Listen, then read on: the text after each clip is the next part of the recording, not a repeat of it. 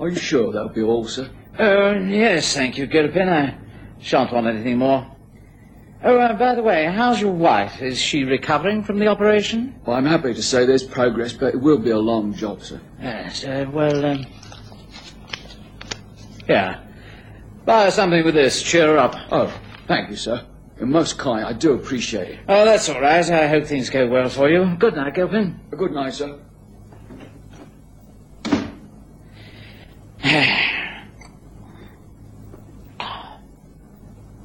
Well, no use putting it off any longer.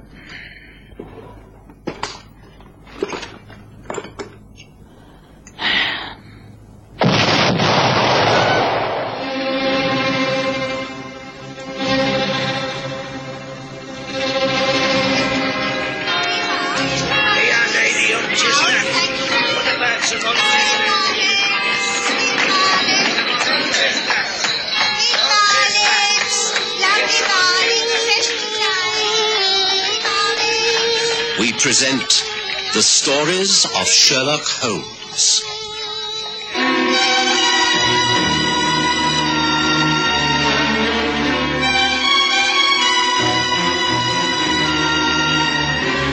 A matter of conscience.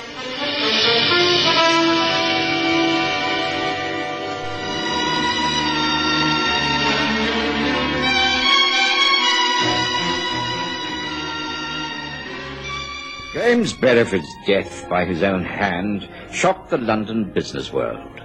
The rumours had been well-founded. Never smoke without fire, the financiers said over their whiskies and sodas. Beresford's notes had been going about the city at 40% discount, and there were no takers. Settling day was the very next day. He realized he was a completely ruined man, and so he took the only way out. James Beresford, the man who shot himself yesterday. He at least did not leave a wife and family. No, quite. Poor devil. I know the man was a gambler and probably wreaked a great deal of havoc through his ruthlessness in business, but I can't help feeling sorry for him. He must have been in a desperate state of mind. Indeed, yes. I met the gentleman on more than one occasion through my brother Mycroft in the Diogenes Club. He was on the surface a most amiable and fair-minded man. He was well liked by many and feared by most. A man like Beresford makes many enemies in the course of a lifetime. Well, you mean that his enemies may have brought about his ruin? Oh, undoubtedly. The point is that in order to outmaneuver his kind, one has to be within the inner circle, as it were.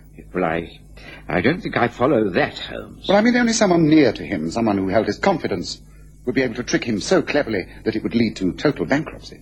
But you think he was driven to this by the treachery of his friends? Oh, almost certainly.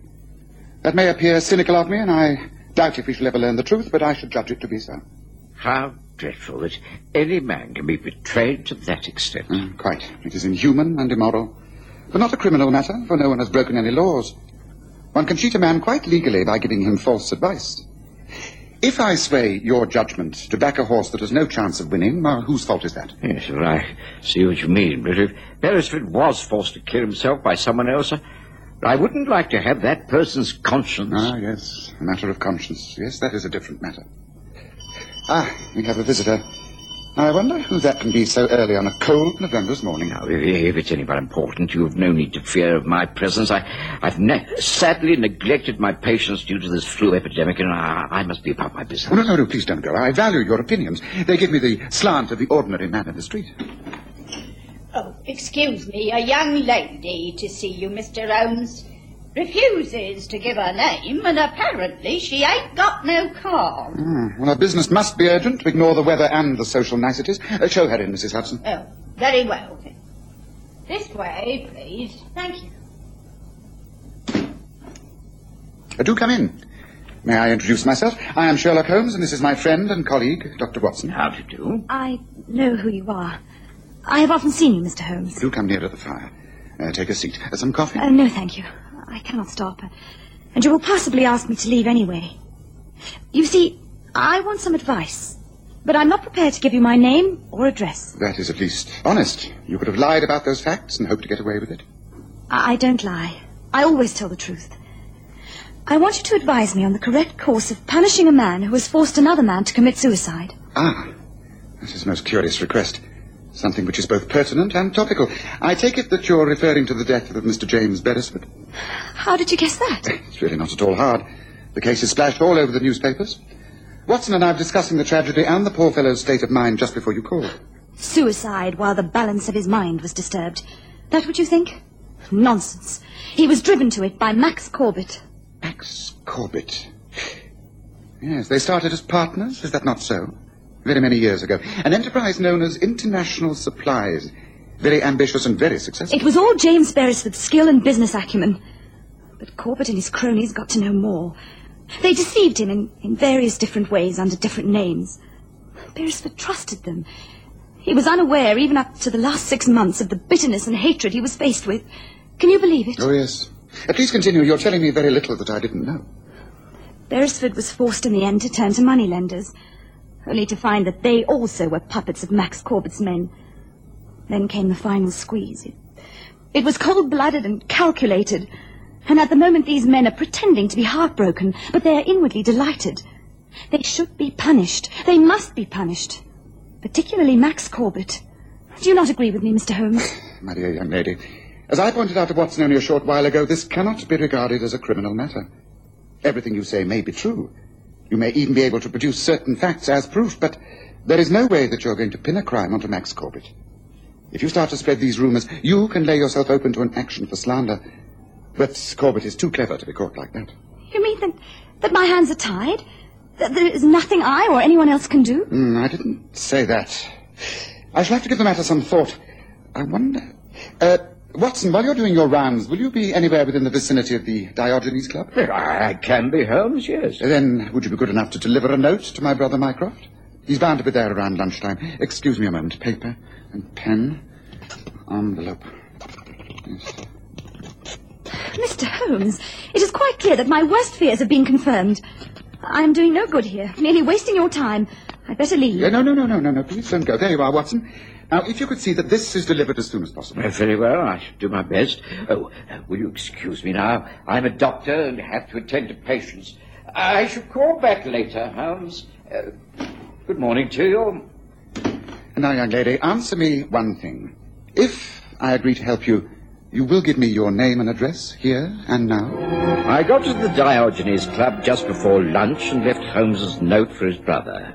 The place seemed unusually crowded. I met a few people I knew who invited me for a drink, and it being a cold day, I accepted gratefully. It was while in one of the rooms that I heard the name Max Corbett mentioned. Ah, Max. Max Corbett. Might have known that you'd be here today. Toasting to success? I don't know what you mean, Wilder. I came to collect some mail. And now I'm off to see my fiancée. That's worth a toast. Ah, yes, the Honourable Abigail Stratton. Yes, I read of your engagement. Congratulations. Thank you. But today is not a happy one. Not after hearing of poor Beresford shooting himself. Poor Beresford indeed. Cut out the rot, Max. I happen to have been on the right side when International Supplies went under, so I'm not complaining. But I'm not a fool. You and I and the rest of the crowd caused it to happen. That's a lie. It's true, and you know it. You put Beresford out of the game as surely as if you pulled the trigger of that revolver yourself. You played every dirty trick you could to beat him. I've got to hand it to you. You got what you wanted. Mind you, what Abigail Stratton would think. Well, lucky for you, she doesn't understand business deals. Now, you keep Abigail out of this. Oh, it doesn't matter to me. She's your problem. I wonder how you'll explain it all. Tell me something, Max. Were you very afraid of him? Afraid of him? Afraid of Beresford? No, of course not. Not in the slightest. Well, I'd say you were scared stiff. That's why you couldn't fight straight. You've made a fortune out of him, but you had to do it crookedly. James Beresford was a gambler, but a fair one. Something you'll never be, a fair fighter. Now, that's enough, Wilder. I'm not staying here to listen to this. And you'd better watch your step. You're right when you say I have influence now, more than I'd ever had. So be careful. You can't frighten me, Max. I've taken all precautions. Excuse me, Mr. Corbett. You called for your mail, but this one must have been overlooked. It was at the desk. How he got there, I can't say. Must have just arrived by hand. Oh. Well, thank you. Excuse me, Walter. What? Well, that's strange. The handwriting, it looks like... Go on. Open it up then, old boy. Might be important. We can't end it like this. You cannot get rid of me. I shall always be near. I will call upon you at your home in Eaton Square next Thursday evening, exactly at 9 o'clock. You will see me. You cannot avoid it. Jimmy. Oh, what the devil? What's up, Max? You look as though you've seen a ghost. Not bad news, I hope. Something frightened you? Again? What is it this time? Something real or something imaginary? Or is it the fact that you have a guilty conscience? The next few days were very busy ones for me. I was either out in the cold, misty London streets visiting sick patients or attending to them in my surgery. I hardly saw Holmes, and when I did, he was usually coming in or going out of 221B Baker Street so muffled up that I could scarcely recognize him. Then, about 2 days after the inquest on the death of James Beresford, we had a caller. The morning was a foggy one. Gas lamps burned in the streets long after daylight. It was surprisingly cold, and Mrs. Hudson arrived later than usual. She was not pleased to receive a visitor in these circumstances. Oh, now, what on earth? Oh, it's going to be one of those days. Yes? I want to see Sherlock Holmes, Mark. I'm not so sure that you can. Have you an appointment? No, but it's early. He must be at home.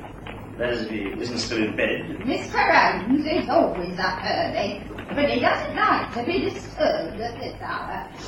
Now, if you give me... No, look here, that's enough. Let me in. I didn't come all this way to argue with a common washerwoman on a doorstep. Common washerwoman, indeed. The rooms are upstairs. Very well, I'll find my own way. You can't charge him like this, sir. You want to know who you are and what your business is. It's my job to look after him and see that he isn't put upon by the likes of people like you. Come in, quiet.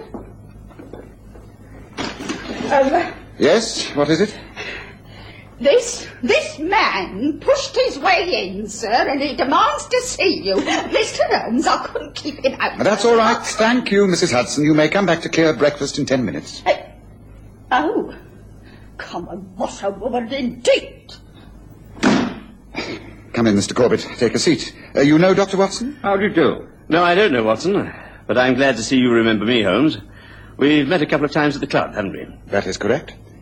May I ask the purpose of this surprise visit? Oh, it's all right. You may speak freely in front of my friend. I have no secrets from him. Well? I'm being persecuted, and I want you to put a stop to it. Persecuted? You mean someone is threatening you? You're in bodily danger in some way? A threat to your well-being? Then why not go to the police? Oh, no. No, there's nothing tangible for the police to get their teeth into. It's far too subtle. The fact is that since my good friend and ex-partner James Beresford killed himself, someone's been... persecuting me. I've received a note. Here, I'll show it to you. It was delivered at the club. It's a stupid joke, of course, someone with a perverted sense of humour. It's written, as you can see, as though it came from Jimmy Beresford. The handwriting is the same. My dear Corbett, if you know this is just a malicious trick, then why not burn it and forget the whole matter? Because it won't stop there. It hasn't. I'm being watched, followed. I know I am. And I've seen him. Not once or twice, but several times. Seen him? Seen whom? Well, someone, disguised as Jimmy. Okay, coming out of the fog. Why, only yesterday I banged into him. I could have sworn it actually was him. Tall, big, dressed in the way that Jimmy always dressed. Even the same cigars, the smell. The fact is that someone's trying to scare me, break my concentration. If that was the objective, it certainly succeeded. You seem very distrait. Well, it's getting on my nerves. Well, of course it is. I'm too busy a man to be bothered by such petty things. I'm going to get married soon. I don't... This going on a moment longer. You've got to stop it, Holmes. I fail to see quite what I can do. Well, catch whoever it is behind all this. I'll pay you any amount of money you want. Now, look, today is Tuesday. And in that blasted note, it says that whoever it is going to call on me at 9 o'clock on Thursday. Well? Well, here's your chance. You've got 2 days. Now, catch whoever it is that's tormenting me. Arrest him. Hunt him out. Scare the living daylights out of him. Warn him that if this persecution continues, he'll be dealt with. I don't quite know what methods you can use. I don't care. Just tell me how much you want to offer me complete protection. Mr. Corbett, I'm a private detective. I only deal in very important criminal matters. I am not a bodyguard. And cases like this are of no interest to me whatsoever. You mean you won't take the case? May I clear now, sir? I do not consider that there is a case, Corbett. Yes, Mrs. Hudson, you may take away the breakfast things and see this gentleman to his carriage. Oh, very well. But you'll be sorry for all this. And I don't need that creature to show me out. Goodbye. Well, we've had some ill-mannered people in these here rooms, Mr. Holmes, but he must rate as the worst chink.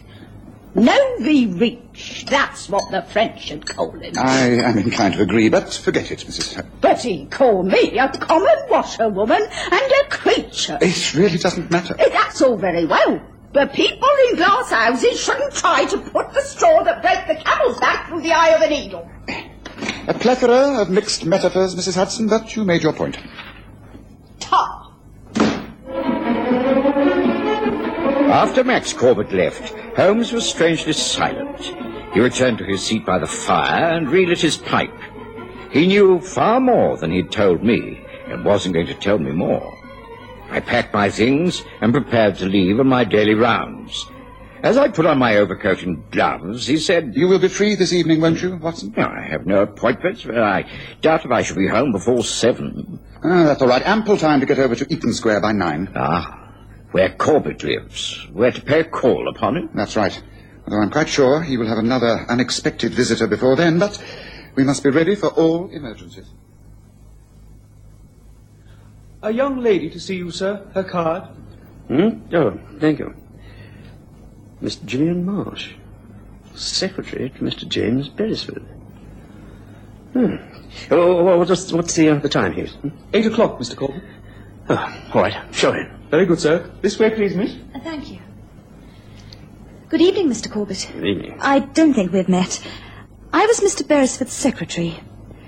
I have called because I wanted to know if you could help me. Have you any similar work for me to do? I'm very experienced in your type of business, and I'm now unemployed. I'd be grateful for some help. Well, sit down, Miss Marsh. This seems a most odd time for you to call, hardly business hours. But let's not bother about that. You see you work for Jimmy Beresford. I never saw you in his office. I worked for him at his home. I was a private secretary. I see. Then you must know all his correspondence. Tell me, Miss Marsh, have you ever seen this note before? James Beresford's writing. Shall see you, Eaton Square. Call on Tuesday evening. Exactly at 9. What's that? Tuesday evening? No, it says Thursday evening. Oh, no, you're mistaken. I know this writing. It's Tuesday. But that's today. I made all the preparations for Thursday. I'm going to Paris that morning. It can't be Tuesday. It can't be. It's 8 o'clock. And Jimmy will be here within the hour. I'll leave you to face him, Mr. Corbett. No, don't go. Please don't. I have to think. You see, I've been having the strangest hallucinations. I've been seeing Beresford ever since he died. He's been standing on street corners, at the club, getting out of carriages, just standing there, haunting me. And now he's supposed to be coming here within the hour. Are you sure that note says Tuesday? Of course. Look for yourself. How odd. Of course, even the signature could be misinterpreted. Instead of Jimmy, it could be Jilly. Oh, I realized that before. Before? You mean you've seen this note before? Now, tell me all about it. I pay you well. Anything you can do to put my mind at rest. Just prove this is a stupid, malicious joke, and set my mind at rest. Please help me. You really are frightened, aren't you? Frightened that the doorbell will ring, and through that door will walk the ghost of James Beresford to torment your soul.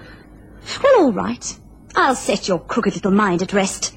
No one will be coming here. How do you know? Because I wrote that note. I wrote it after he died. You see, I wasn't his secretary. I am his niece. Uncle Jimmy was one of the best. You had him hunted down and you were glad when he was killed. Well, I wanted to make you suffer as he must have suffered. I could imitate Uncle's handwriting. I did it because I wanted to see what kind of a man you were.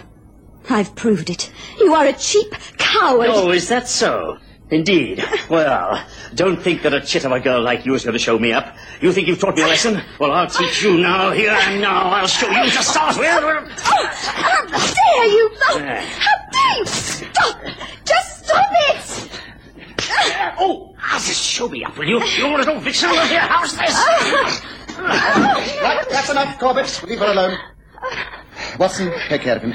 Come on. Come on, who do you want me to deal with you? You all right, Miss Marsh? Yes, I'm all right. Maximilian! Just what does all this mean? Abigail. Well, how did you... What? Why are you here? I was asked by Mr. Sherlock Holmes to come here this evening. He said I would learn something to my advantage. I seem to have done so. I'm leaving. I have nothing to say to you now, and I shall have nothing to say to you in the future. But I can explain all this. I can explain. It's a trick. Perhaps, Miss Stratton, you would like to take this note. It will explain that what you have seen was premeditated. Max always plans everything, down to the last detail. Thank you. I'm grateful I found out the worst before it's too late. Good night, gentlemen. Goodbye, Maximilian. It wasn't until we were back at Baker Street that Holmes confessed his part in the unmasking of Max Corbett. He puffed at his pipe with satisfaction. You see, I agreed with Gillian Marsh. Something should be done to curb this man's ambitions. So I plotted with her to show up the weaker side of his nature. I even impersonated James Beresford. I'm quite good at disguises, you know, and could well remember how the man looked and walked. Then, when we had preyed upon his mind long enough, we brought things to a climax, making sure that his fiancée, Abigail Stratton, saw what kind of a man he really was. Now, rumours will spread after this. I should think it will be many long days before he dares show his face at the Diogenes Club, for instance. Hardly a criminal case, I agree, but one where I think justice has been done. Don't you agree, Watson? Oh, Joe, yes, very clever, although perhaps not entirely ethical. Well, the man is defeated in a much more gracious manner than he has defeated many others. My conscience is quite clear.